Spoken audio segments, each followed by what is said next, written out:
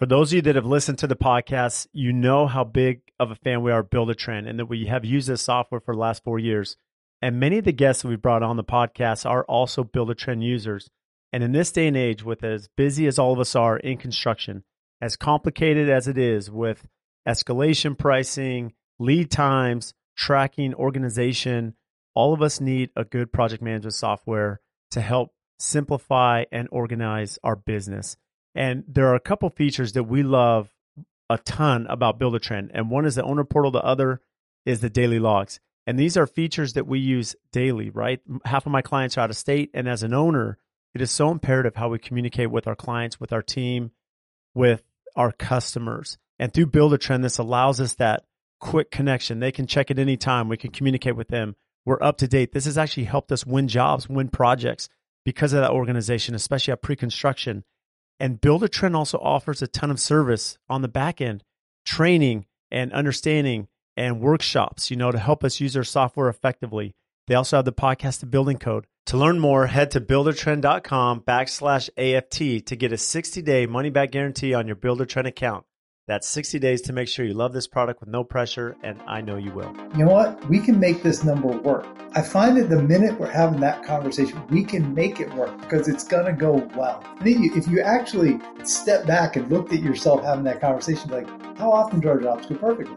So you're willing to take a risk, because if it doesn't go perfectly, then what? That means you just broke even. And really, if you break even, it means you're loaning money to your customer for free, and which is effectively losing money, which a lot of contractors don't grasp their cost of being the bank for our client. So welcome to the AT Construction Podcast. Super excited. We have Michael Thornberry with us. Welcome, Michael. Hey, how are you, Brad? Yeah, I'm excited to have you on. It's, we've exchanged quite a few emails, and Michael, just a little background. He's the Chief Operating Officer, the COO of Protiv. And, but again, you have a lot of vast experience, and the topics today we're going to discuss, again, I'm really excited about, because I think a lot of us struggle with understanding labor, understanding, it's very common, especially for my trade partners, to understand, do we do like a piece rate, an hourly, benefits, pros and cons? I know we're going to dive into that. But where I'd like to start, maybe to at least basis this conversation, is really your experience. The building multifamily in New York City. That's a great task. I've been to New York City many times. I love the city, and I'm always astounded by how people build there, because it's hard enough for me to get people to show up and build in Phoenix, and we have plenty of space. So what's that like building multifamily there in Manhattan? Yeah. I guess a good analogy would be when you send a couple of your guys over to Home Depot to pick up a few things, you forgot something or they got to run by. Do you have a parking ticket budget for that trip every single time? Because it costs $65 to pull up in front of Home Depot on 23rd Street and get some lumber and, or get whatever parts you forgot and get them into the truck, because you've got to park there. There's nowhere else to park, and they're going to write you a ticket. So hold on. Even at Home Depot, you have to pay to park. Yeah, well, not just that, but there's not actually any parking. I mean, in my theory, you might catch one of the commercial spaces somewhere along 23rd Street and haul your stuff up and down. But if you just pull up right in front, run in, don't worry, they'll give you a ticket. It's basically a $65 parking spot, the way to look at it. So you just tack that on to your thing. We have a budget for parking tickets, and it's just kind of part of the cost of doing business in New York City. So let me ask you this, because I've spoken to a lot of builders in New York, and what's unique is, it could be the same thing too. If you're working in a building, there's an elevator, there could be a gentleman there or a woman, male, female, that you have to pay as well to use the elevator and have access. And then you have to have someone watching your truck so things don't get stolen or staging or moving. And so there's just a lot of complexity as opposed to most of us that aren't thinking about those things. Yeah, it's a fascinating place to work. It goes all the way from the permitting process, where you have to use an expediter, which is basically someone that you're paying to deal with the city to get permits for you, to simplistically put it, and all the way through to the way the building codes are enforced, and that process is managed through inspections, et cetera. But the logistics of the construction itself are simply more complex because of the environments in which we're working. Not just parking. That's almost in some ways a small, funny one. But the reality is moving materials in and out of very congested areas where you may have scaffolding up around buildings. You're trying to work around people who live there and moving on the streets, and you've got to move materials up 4 flights of stairs, which were built in the 1940s and are narrow. And, it's, and people are coming up and down those stairs who live there. So you can imagine we have people sometimes stationed on one end of the stairs, maybe on each landing to navigate workers moving materials so we don't run into Mrs. Smith trying to carry her groceries out. So, there's a logistics side to this, which is challenging. I've often shared that our construction company is as much a logistics company as it is a construction. Well, multifamily renovation work is not overly complex work, but the logistics of executing it here in the city at scale can get very complex. Let me ask you this, doing multifamily, with your model, is it very common that you're doing your own development or are you working as a general contractor hired by a developer to go do the construction? So our particular business, we're focused on the large scale renovation work that occurs here in the city. So it's usually older buildings that are being renovated, sometimes by a new owner. A lot of it's affordable housing work. We do a lot of prevailing wage, affordable housing renovation work for the city, and or market rate as well. But those projects are generally, we're brought in. We operate both as the GC side of it as well as a subcontractor. Usually in those cases, we're carrying a few of the different trade elements of a larger contract. We do a lot of flooring and painting and kitchen replacements, tile work, etc. We don't usually get the electrical, and the MEP stuff is usually subbed out to those folks here in the city that do that for a living, who will carry most of the other trades. And we self-perform the vast majority of our work. We used to not do that. We used to be more of a mix of self-performance and we would sub, but we're almost exclusively self-performance at this point. So with the, just that business model, you mentioned that you have a budget for ticketing, you have a budget for, the complexity of staging and just, operations of running any project. Are you itemizing this? Is the owner, essentially a developer, aware of that? Or, how are you covering those costs that are relevant? Yeah, it definitely gets certain owners see that as itemized information within the bids that they're looking for and their pricing. They expect some of these costs. They're aware that it's just more expensive. Cost of doing business. Yeah. And if you're over in Staten Island, it's probably a little bit better. Sometimes out in Queens, a little bit better.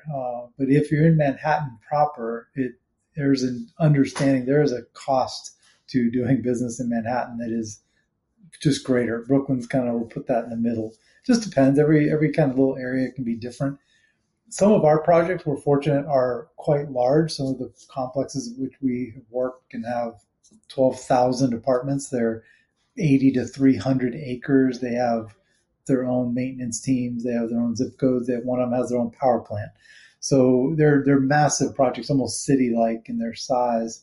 And so we may be there for years and years with our own facilities on site, warehousing on site. Some places we can use vehicles to move around. Some places we have to use golf carts to move materials around inside of giant complexes here in the city. So they're all kind of unique, and I think that lends itself to organizations that have, again, a logistical mindset to approaching projects that are generating recurring work at scale.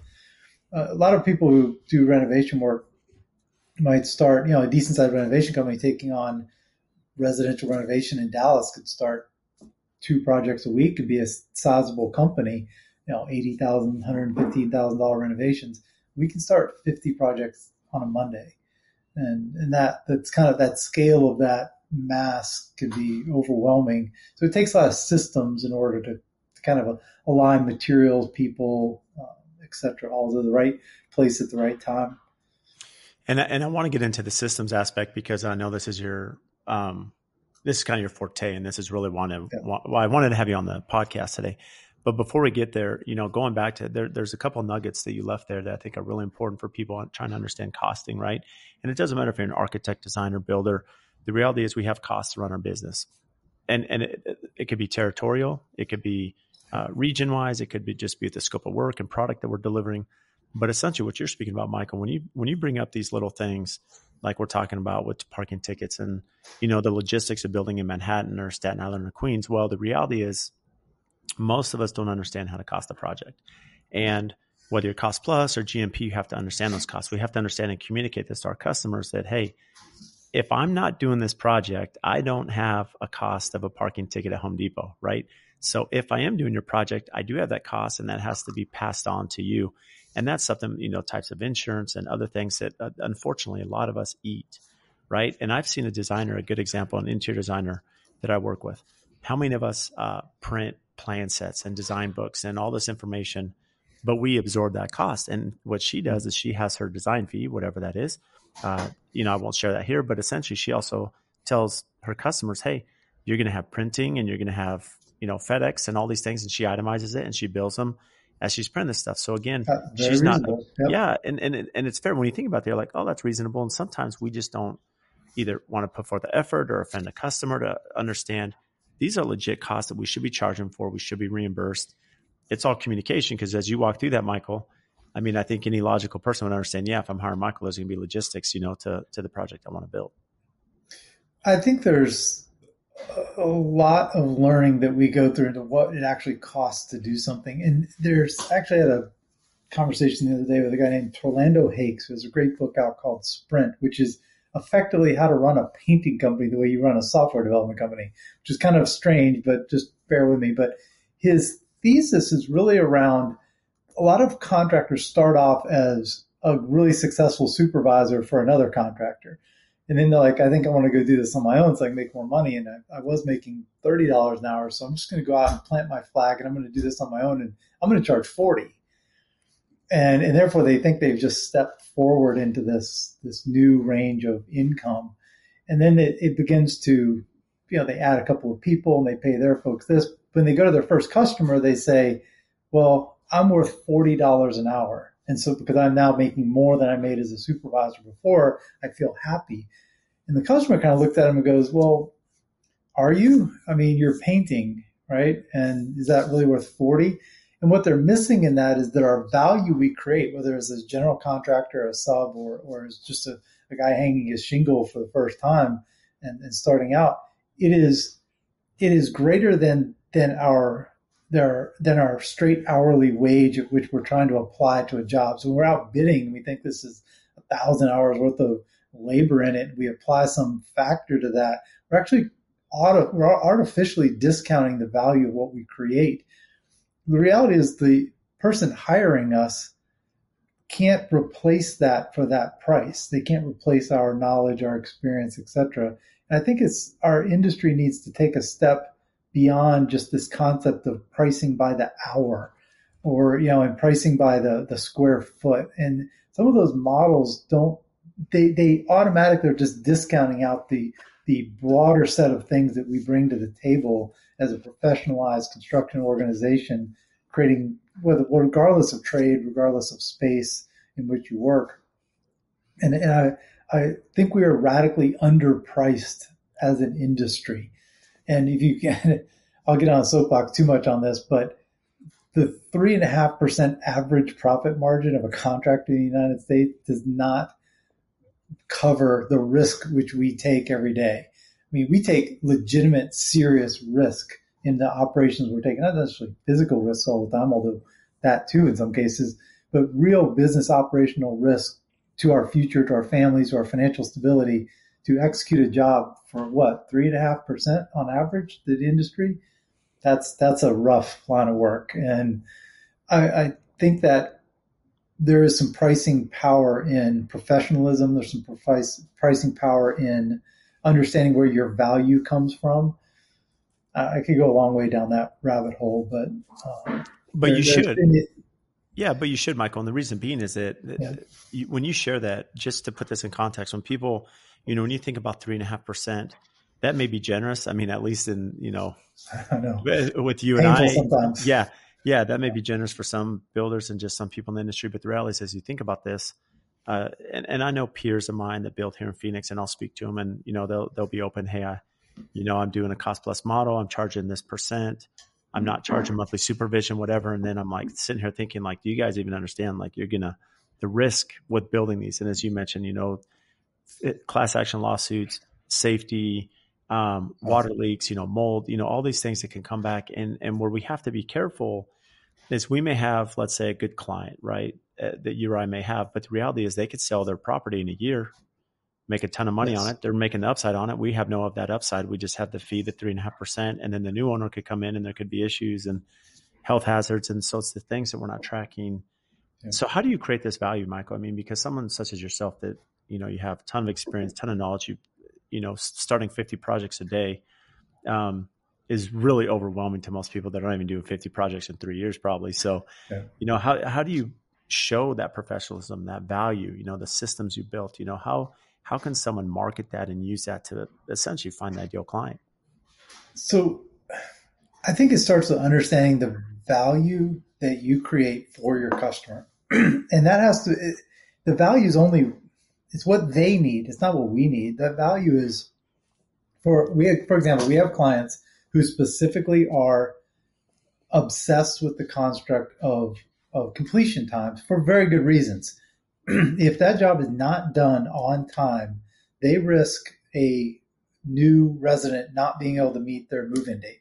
Someone is waiting to move in, and the customer service and financial repercussions of that date not being available are substantial. So for these customers, and we have several of these types, hitting those dates becomes first. That's the most important thing. The second most important thing is that when the person moves in, the unit needs to be ready to go, clean, finished. There can't be a bunch of problems still. If maybe we're renovating a kitchen, but they leave the existing microwave and we're supposed to clean that microwave and leave it functional in place on the scope. If that microwave is not clean, that new resident will lose their mind. Right. And so we've learned that second most important thing besides being on time is the units have to be ready and clean and look like your mom was walking in. She'd be happy with the condition, right? The condition in which we prepare these units for the new residents has to hit a certain standard. And then third, we have to meet their budget. But budget is third, right? And we can't break their budget. We've got to be fair in there. But there is a space in between cheap and break even and fair. And that's where we want to work on that other side closer to the fair number. And I don't think you can be expensive all the time. There's certainly markets and products and services where you can be, but in our world, we want to be fair. And we can make money if we're fair. We can be a profitable company, deliver on time, and deliver great quality.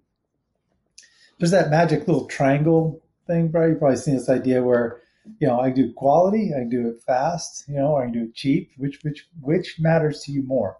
And your clients will tell you if you ask, and often it's not cheap. That's often not the one that people lean into. I can do it perfectly. It's really, really expensive and will take me longer. I can do it perfectly quickly, and that's really even more expensive. Do it cheaply, it may take a while. It won't look as good, right? So what matters, and I think as you want to get to the right number where you're profitable as a company and successful and stable, growing, you got to align that triangle to where you can deliver and your customer's happy. So have you ever asked your customer that? The reason, because all of us have heard this, I've spoken about this in the past too. You have those three tiers of the triangle. You could pick two, maybe one. You're definitely not getting all three. But essentially for you, Mike, I mean, you're doing a really good job understanding that, similar example, I have, this is years ago. I don't know what Walmart's charging now, but a friend of mine worked for a commercial company and Walmart had LDs, right? Liquidated damages. And if you don't finish it, it's $100,000 a day. Ooh, GC, that hurts. Yeah. So 100,000 a day. I would assume it's a lot more now, but this was 12 years ago, right? And because just as you said, I mean, Walmart has everything figured to have all these trucks from distribution stocking the store ready to go, and they had to have landscape done, parking, everything had to be done. They had a checklist there, but essentially the same thing for you. You have clients that big demand. They have, and I like how you broke this out. You said it's cheap, it's break even. It's fair or expensive. There's essentially four tiers there to the pricing metric. And essentially, as you mentioned, creating value, there's a track record, history of performance, systems, organization, all these things kind of maybe could put you more into the fair and expensive, but you can't just do that overnight. It takes time. You have to have and you have to really showcase that you have the competency and capability to do this and perform and, settle litigation and lawsuits and keep your customers happy and so forth. So how often are you asking the client, hey, here's my triangle, pick two? I mean, how the due diligence in that vetting process and that pre-construction process to really understand the goals of the client, to make sure that, you know, as a company, you can live up to that, uphold it, and perform? We've been fortunate to work with some clients over a long period of time, so it helps to evolve that relationship and that conversation. We've had clients that changed the things that were most important to them. I have one client in mind in particular. They specifically changed from we want it done perfect to we want it done cheap. It was a conscious decision.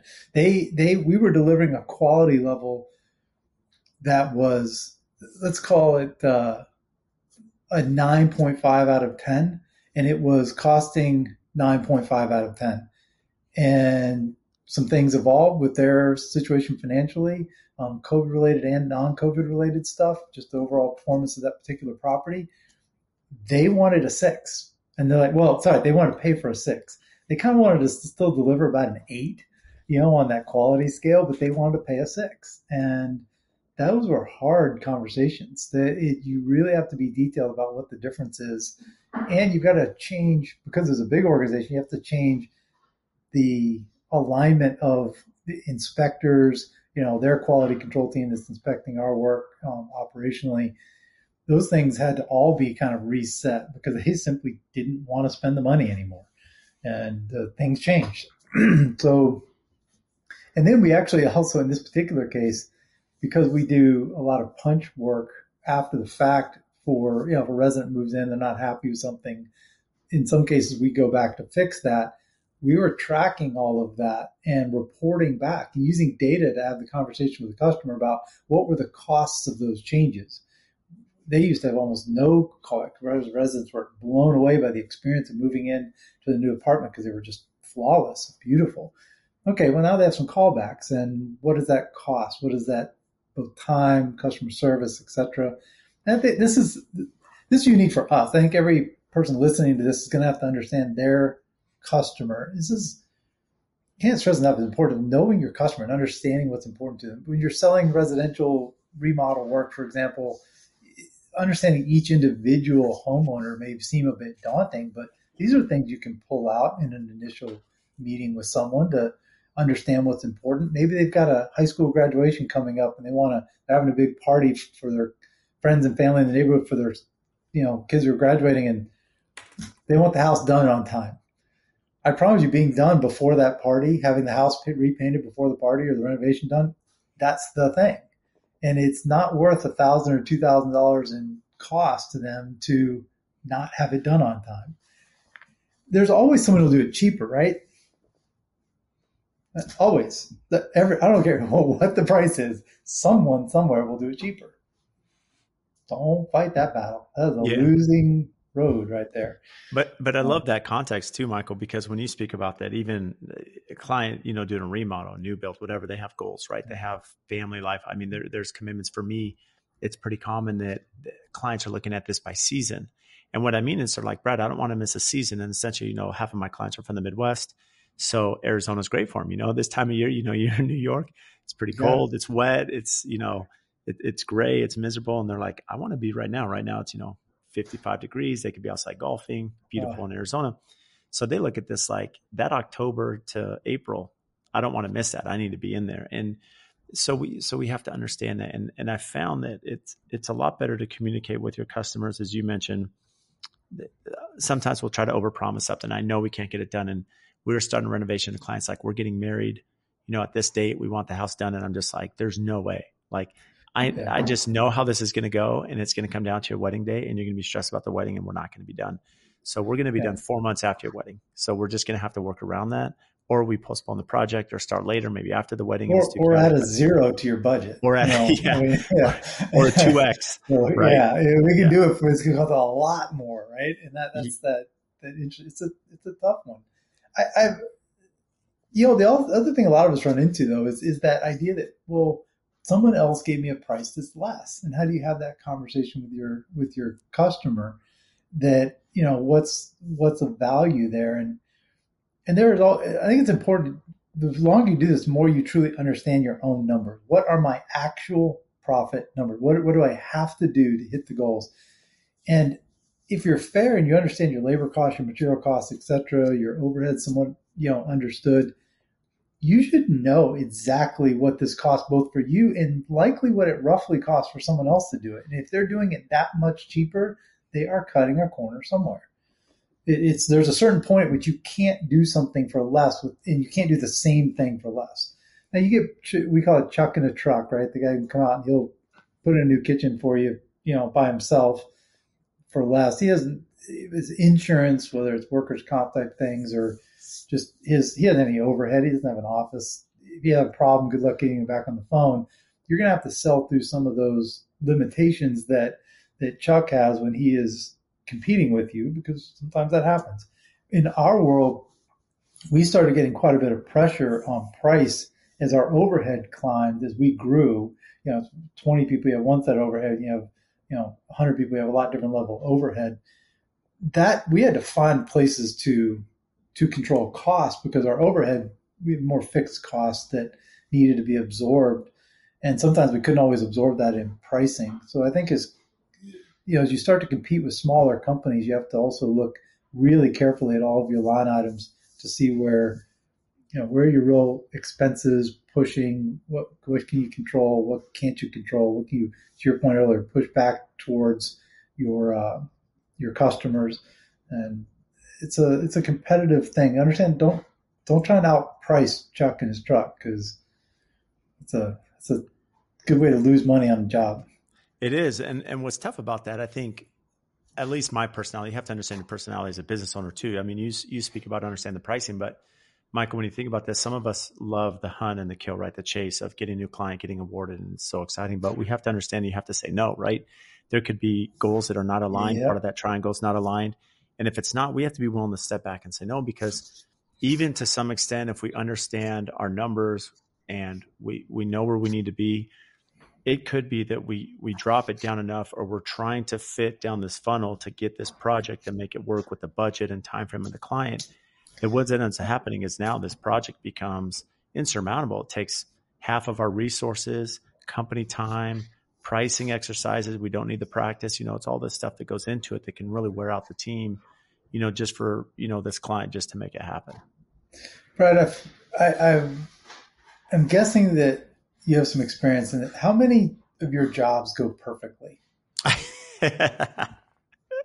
Yeah, it'd be amazing if they all did, right? Yeah. How many ever, right? How many of our jobs ever go perfectly? Not that some don't go really well, but how many of them go perfectly?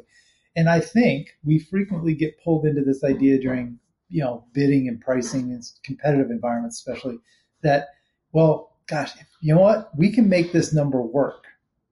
I find that the minute we're having that conversation, we can make it work because it's going to go well. We're going to do it just right. And as long as everything kind of comes together, yeah, we actually could make money. We can actually hit our number on this. Maybe. I mean, and then if you actually step back and looked at yourself having that conversation, you're like, how often do our jobs go perfectly?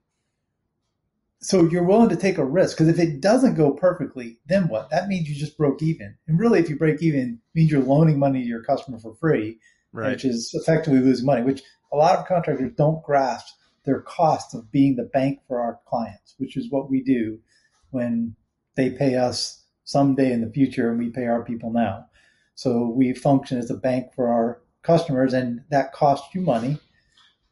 And a lot of times that's never, and you don't equate that in your head when you're bidding a job. You think, well, I need to charge $85 an hour for my team's time, and I've got X number of materials, I mark it up, some overhead. What was your cost of lending your customer that money? And when you eventually get paid your retainage out 120 days or 180 days after the job finally closes, you actually see some profit. What was that loan worth? It's just as a metaphor almost to the accounting correctly for your costs. And the job didn't go perfectly, so you had to some rework, which is the bane of all contractors. And so between your little bit of rework, the job didn't go perfectly, 2 material delays, and your loan to your customer, your job that almost went perfect didn't, and you lost money on it, and you should have never taken it in the first place. So I think, it's a pricing challenge. Our industry as a whole, I think, underprices what we do, and for the risk that we take. That's kind of what I was saying earlier. This episode is brought to you by Pella Windows. When it comes to building homes at AFT, almost every project has Pella Windows. And they've been just an incredible partner of ours. And locally, Sammy and Adam, they are not only amazing business partners behind us, but they are super close friends. And I speak on the podcast all the time about the importance of relationships, right? Relationships with our customers, with our vendors, with our suppliers. Because at the end of the day, I'm only as good as those that help our brand and assist us in our projects to take it from the ground up all the way to completion. And if we didn't have partners such as Pella, there's no way we'd be who we are today. Over the years, we've built this amazing relationship. When we call them or email them, they respond. They're quick. Their company culture, their integrity, their honesty, they are always there to do what's right for us and the customer. They can do anything from small replacement projects to large custom homes and even multi-million-dollar commercial projects. And also, when you think about their product line, they can do ultra contemporary, historical preservation, and large traditional projects. So for anyone, any scale, any size, they're the ones to call. They're here local. They have an amazing Instagram. Make sure and give them a follow to see what they're doing. So if you need windows and doors, give Sammy and Adam a call. We stand behind Pella. We love what they do, their culture, their brand, and especially their quality.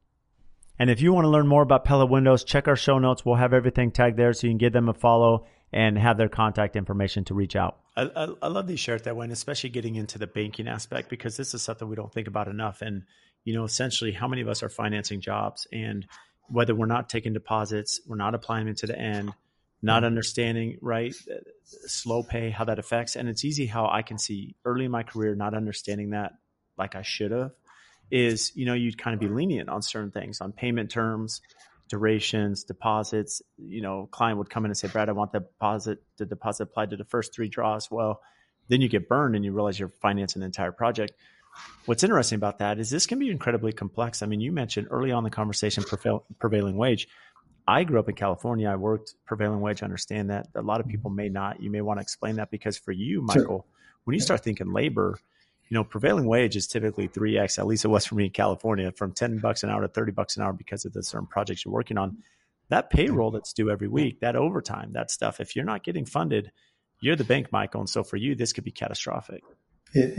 When you take your first prevailing wage job, you better have some cash in the bank. And it is cool work in some ways.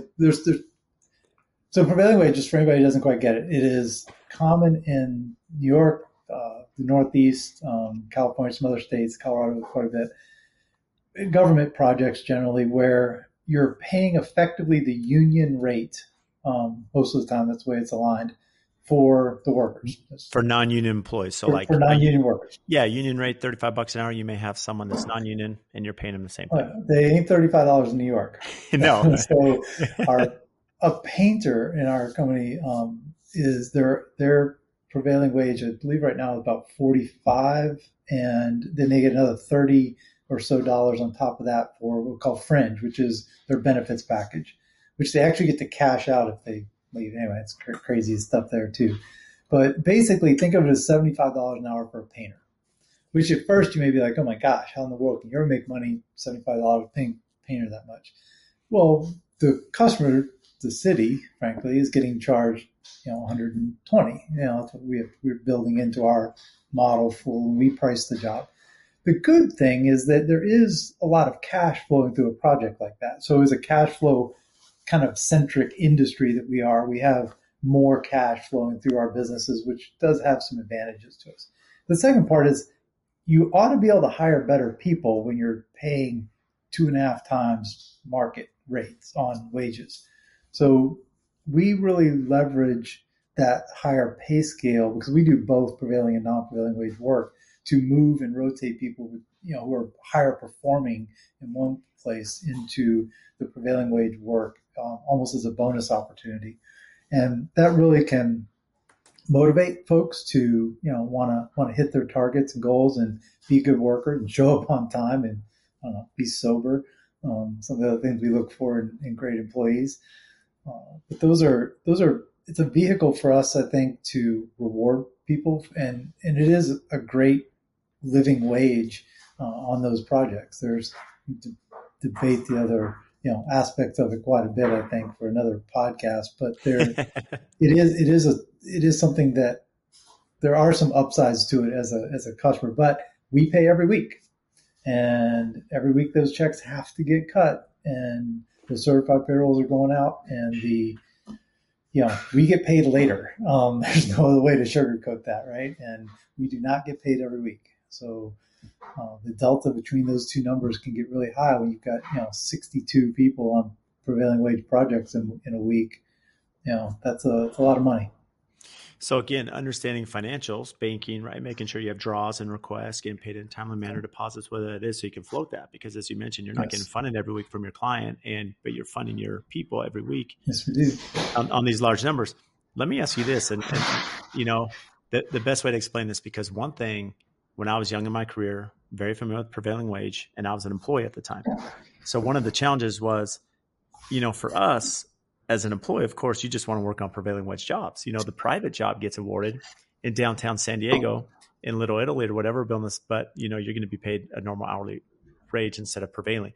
So there's always this conflict with employees, because when they would get doing the same amount, the same scope of work, but they're getting paid 3x on prevailing, and then they go to this one, the private job, private sector, and they're getting 1x. It was always tough company culture wise. How do you navigate that? Because you are getting better people, as you mentioned, but at the same time, you have to make sure that, they're budgeting this in their day-to-day living as well. We score everybody and rank everybody. So from a productivity standpoint, we need to know who is generating good, high quality work safely, on time. If they're beating budgets, beating schedules. And there's a lot of communication on top of that. So you kind of know where you stand. And it's also an understanding that you will, just our approach, we're trying to always balance it a little bit. It doesn't always work exactly this way, but just think of it as a 75-25 rule. You're going to get 75% of your work if you're at the top kind of group in our company on prevailing wage. But even the best guys, we may rotate you back to other projects. But as a collective whole, you'll be at the upper end of that kind of group of workers. We want to reward our people. If you're at the lower end, you may get 10% of your work or zero on prevailing wage, and you'll have the rest of it just on market, because you simply don't produce enough to kind of earn that right. If we had all prevailing wage, it'd be different, or all market, it'd be different. But we use a lot of communication. We use it as a motivational element to get people excited to be here. But nobody gets all prevailing wage work. At least I don't think so. So essentially, everybody goes back and forth a little bit. Yeah. So essentially, your key performance indicators, KPIs, right, that companies should have, they should understand. Yes. This is something I'm focused on right now with my company and leadership team, is understanding these metrics, right? Whether it's like the financial side, the sales, the pre-con, and especially performance in the field. What are the key performance indicators? How can we track that? And you mentioned you have a score and rank system. Without getting into specifics, this is important, right? This is important to understand the health of your workforce and the culture, and how they can understand financially, their incentives based on how they're performing. Yeah, we rank everybody based on essentially how much ahead of schedule do they bring in their jobs, how often do they have to go back to do rework, which hits in essentially their productivity scoring.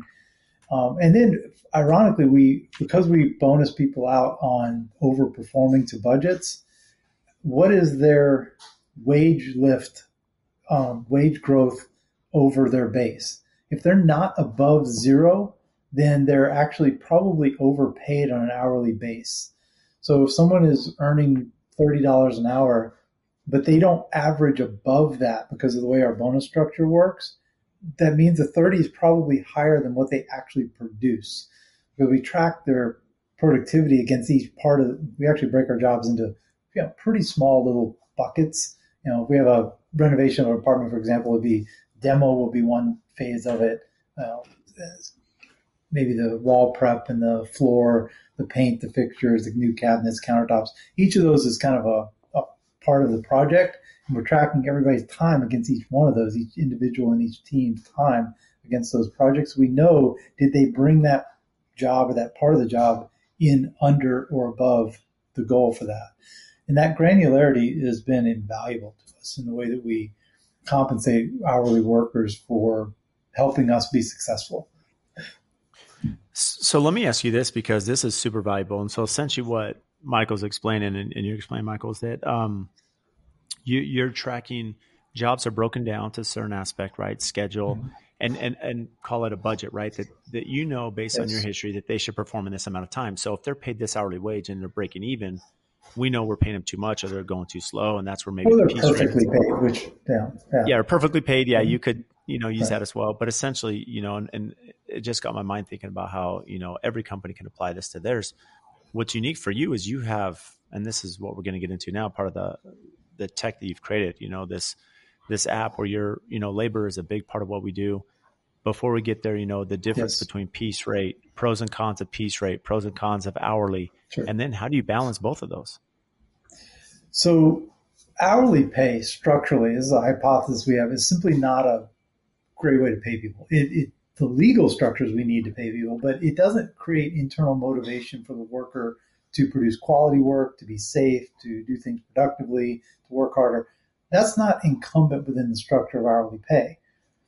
The challenge is that piece rate, which is what a lot of people try and rotate to piece rate. And piece rate has its own problems. It actually can, one, is legally problematic, but two, you can have people cut corners because if you have a fixed target amount they're going to get paid and it looks like it's going to go, they're going to start making less money than they normally made hourly, then that's when they cut corners, they're unsafe, you have quality problems. So piece rate isn't a solution and hourly pay isn't a solution. So kind of where does it land? In our world, the model that we implement for our company was a blended system of the two. So our team maintains a base hourly rate, so they have a floor that is good. They have a goal that they can forecast how they're going to perform against that goal. That is effectively a piece rate target, and if they overperform, they make that difference. And the other thing is we make it automatic. It's not a trust us, we're going to do it as a percentage of GP at the quarter or anything like that. This is automatic on their next paycheck. As long as the quality is done right and they beat the budget for that, they make that difference as a bonus on their check. And that combination we found it's kind of a hybrid model, if you would, is really the key. You need to have a goal importantly, they need to know what that is very, very clearly. In our world, because we track everything, especially through the way they clock in and out to each project, we know how much time they have on it. They know how much time they have on it, and they know how they're progressing against their personal goal that they set as to what they want to earn. Carpenter hypothetically he wants 10 hours to install these cabinets. He thinks he can get it done in 8. He can see what his earnings will be if he finishes in 8 versus if he takes 10. If it takes him 11, he's making his normal hourly rate. It's not a penalty. We don't penalize our guys because sometimes we get it wrong, right? It's construction. Sometimes we're wrong, and that's okay. We want them motivated to perform better, but not penalizing them when things go a little bit slower. We found that balance eliminated most of that rushing quality control, I try and hurry type things that mostly went away. Especially because if they have to go back and fix it in our model, they're losing that opportunity for the bonus. So our structure allows them to earn a bonus if they get it done right the first time and beat the schedule. It's not a penalty for the otherwise. And that for us became the right balance. There's a lot of planning that goes into that because, as you think about this, really how you're breaking apart a job, because these aren't, for lack of a better word, you're not going to go install a fireplace, just, one thing, you're in and out. As you mentioned, you guys are self-performing multifamily in New York City. There's a lot of elements, right, that go into these bills. Yes. So there's been a lot of strategy, right, and coordination to give them metrics that they can achieve. But essentially with that floor, well, now you're compensating them. So they do have that compensation and they just have nothing but incentive now to work quicker, more efficiently, still keep the quality, because if they have to go back, they're losing, right, some of that it's opportunity cost that they're losing. And how has that changed? Because all of us are dealing with labor. You self-perform, so labor is really important to you, Michael.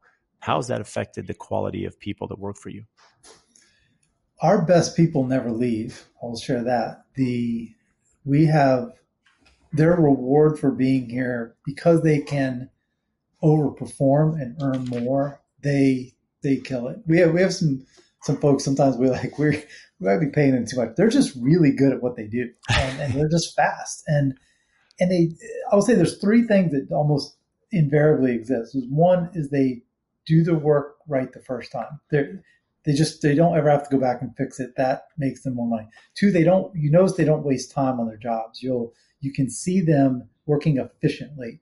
And three, I have found that workers who have clean, organized job sites are far more profitable in the way that they perform than the disorganized guys. Um, I found that to be a commonality. Keep your job site organized. Think about what you're doing. Don't waste time. Do it right the first time. Your earnings will go up.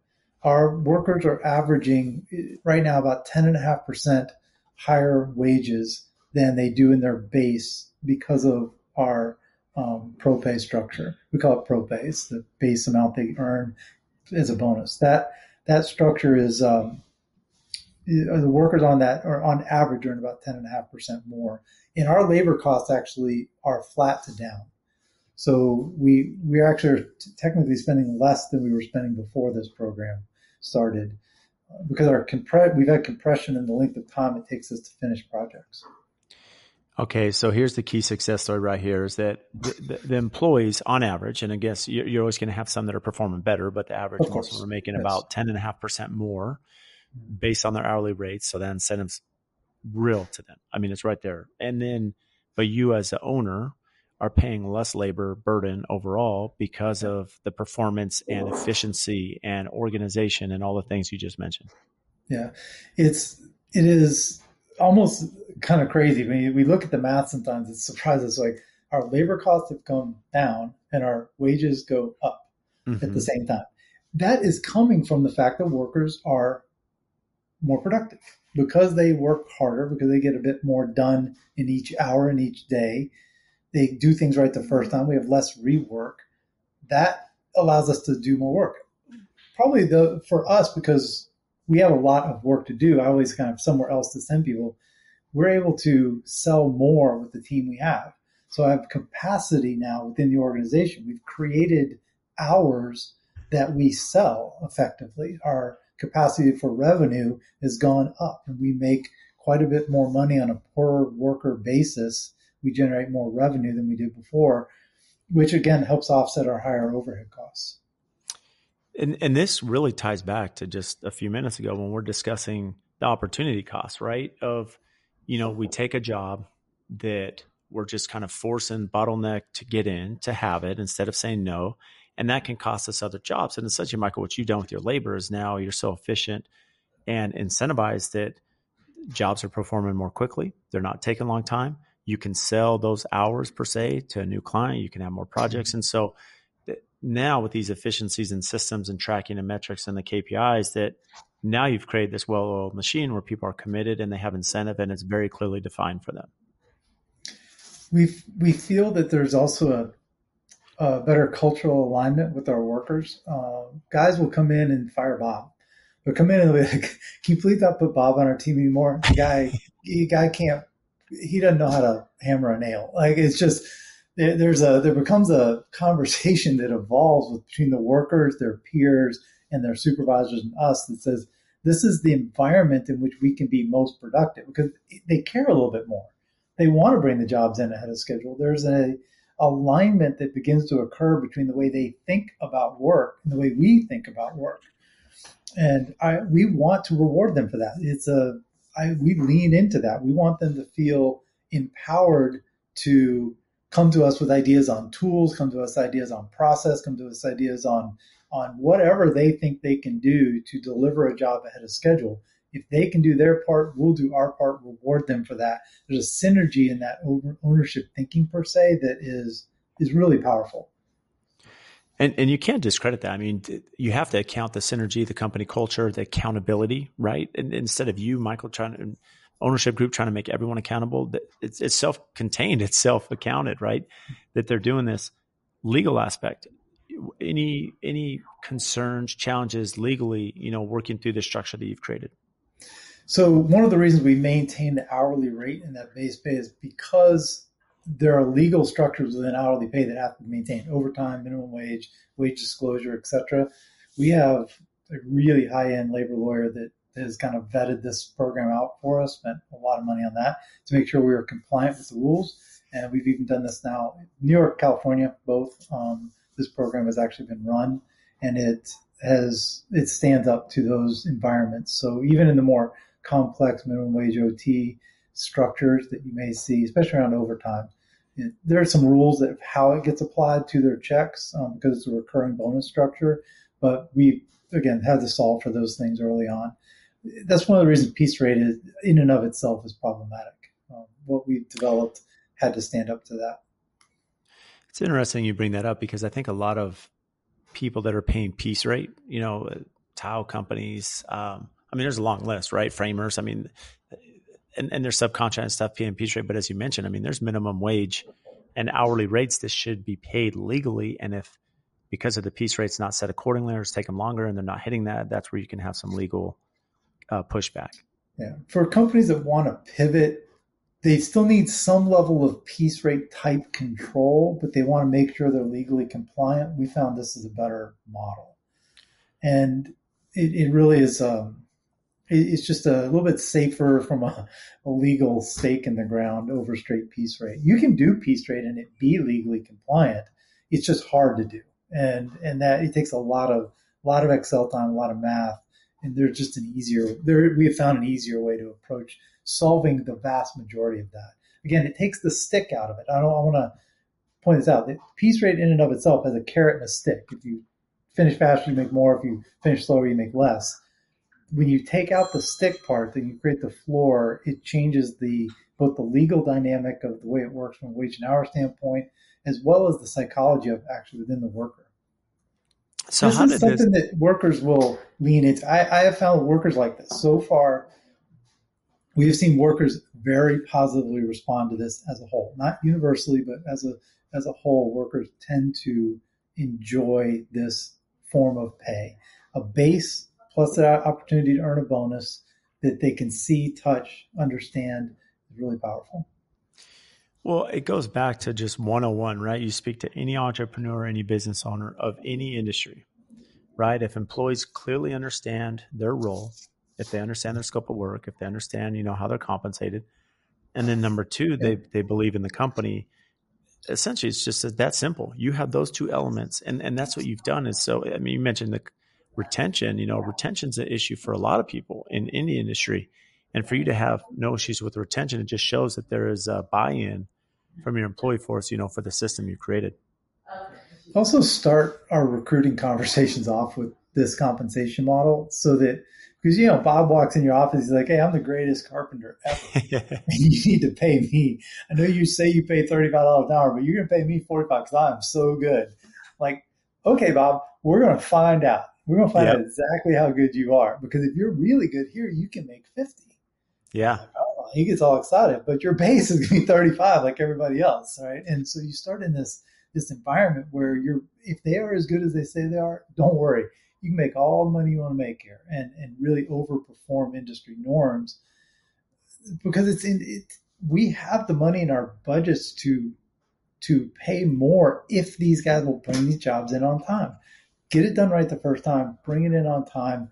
You make our life so much easier as a general or a large subcontractor that's almost the secret to success is, don't get hurt, do it right the first time, bring it in on time, and we can all benefit from that effort and that focus. Also lets our supervisors spend a little less time on getting on to guys to hurry up and a little bit more time on quality checks, safety, staying on safety, staying on the quality, client engagement, making sure logistically all the materials where they need to be, everything's lined up, all the other things that supervisors sometimes aren't doing when they're yelling at Bob to hurry up. So how did this lead to your patent software, right? That now here you are taking this amazing process and now allowing others to use it. That was so we know a lot of other contractors. Obviously, we came out of other industries and other type of contractors. And so you tell your friends about it. Hey, here's what we're doing. And they're like, oh, I'd like to try that. So we gave it to some people last summer, friends, people we knew, here. We kind of unplugged the one little part from our system and just almost handed it out to, a dozen different companies or so. And turns out it worked really well for them too, across a few different industries too. Deck building company and a concrete company. There's just a few different ones, and turns out they liked it. So that got our wheels spinning. We realized nobody else had anything like it. There wasn't another system out there you could buy that was kind of a managed hybrid compensation model for hourly workers. So we filed a provisional patent on it, and we have built now as a standalone platform called Protiv that people can buy and use. And we've been having some success with it. We started selling it in August, and we're already in 26 states.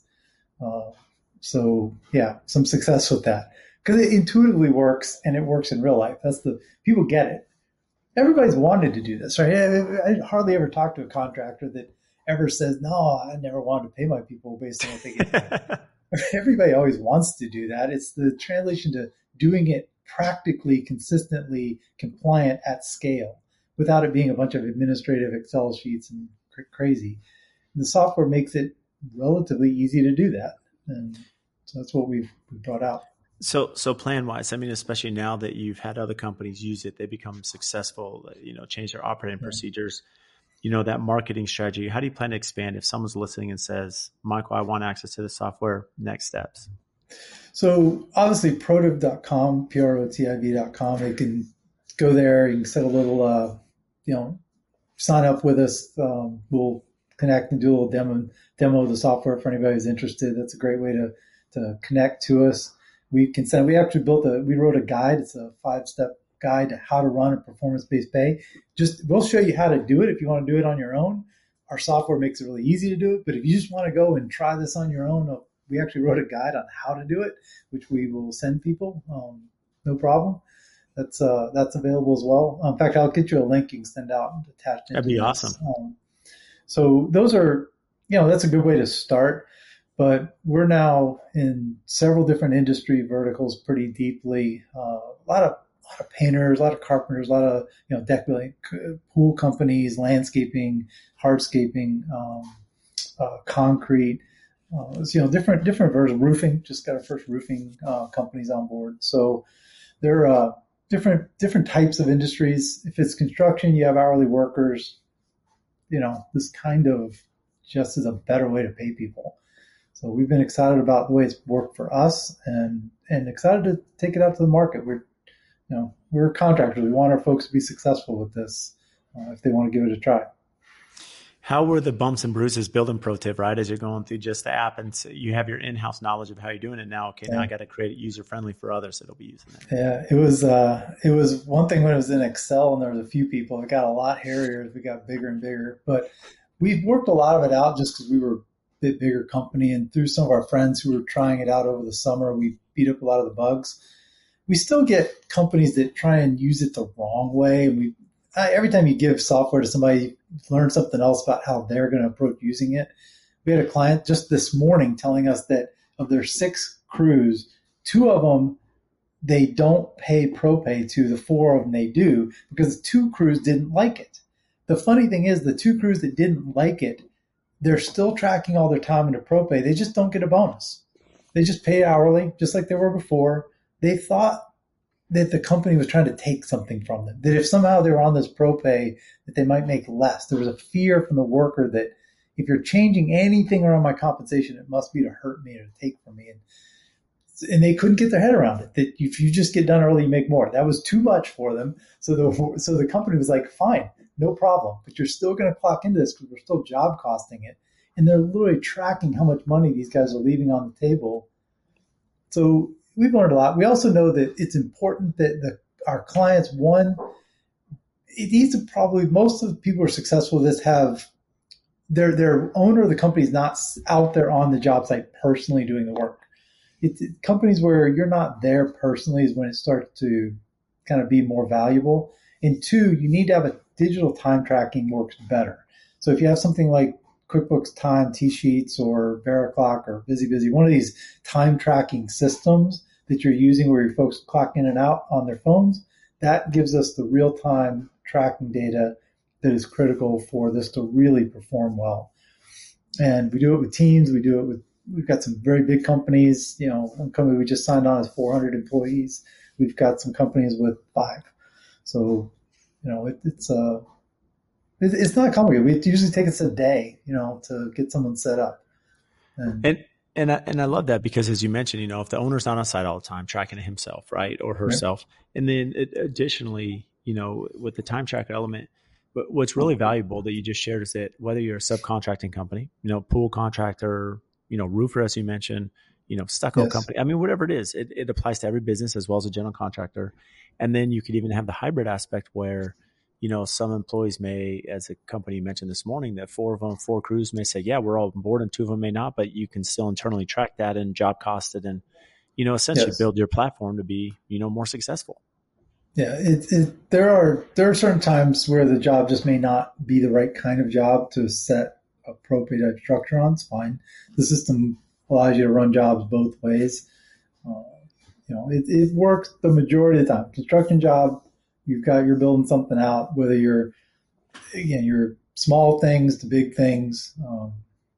It has worked pretty well. We've seen some multi-$100,000 projects come through that we tend to find that those are better when you break them into small pieces, but people want to run it that way. And we've seen people run, $75 propay to just go swap this, fix this, and come back and pay you $75. Okay, that's they both can work.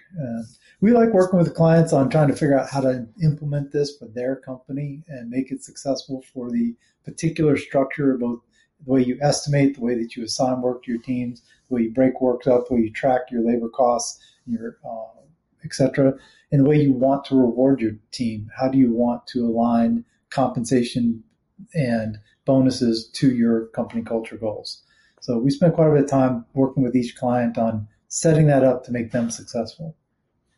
So what is the, yeah, I mean, I can see that. So how, schedule wise time for you, as you think about what's upcoming and exciting for you, you have the business aspect, you have the, the app here and, the software program, how does that, what is upcoming and exciting? I mean, especially with these two irons in the fire.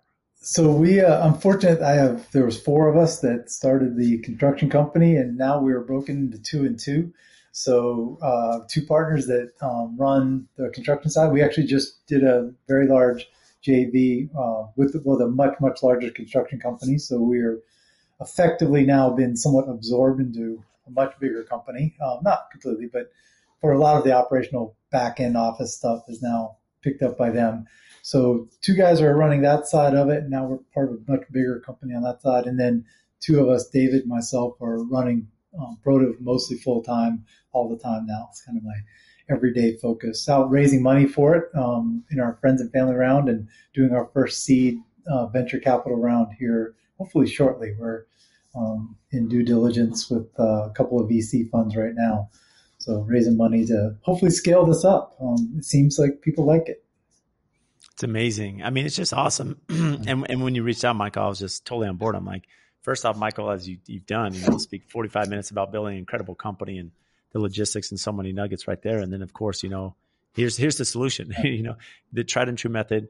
Use it, apply it, sign up for it, and then essentially, you can help with retention, you can help with financials, and company culture. Your team will like it. Culture is improved. Labor costs get better managed and can often come down. It's been a lot of fun to see this go in place and see people be successful with it. It's been fun for us, and we're looking to do a lot more of it.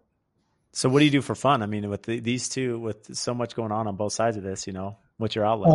So sailing is my hobby, and love sailing, teach sailing, sail all over the world.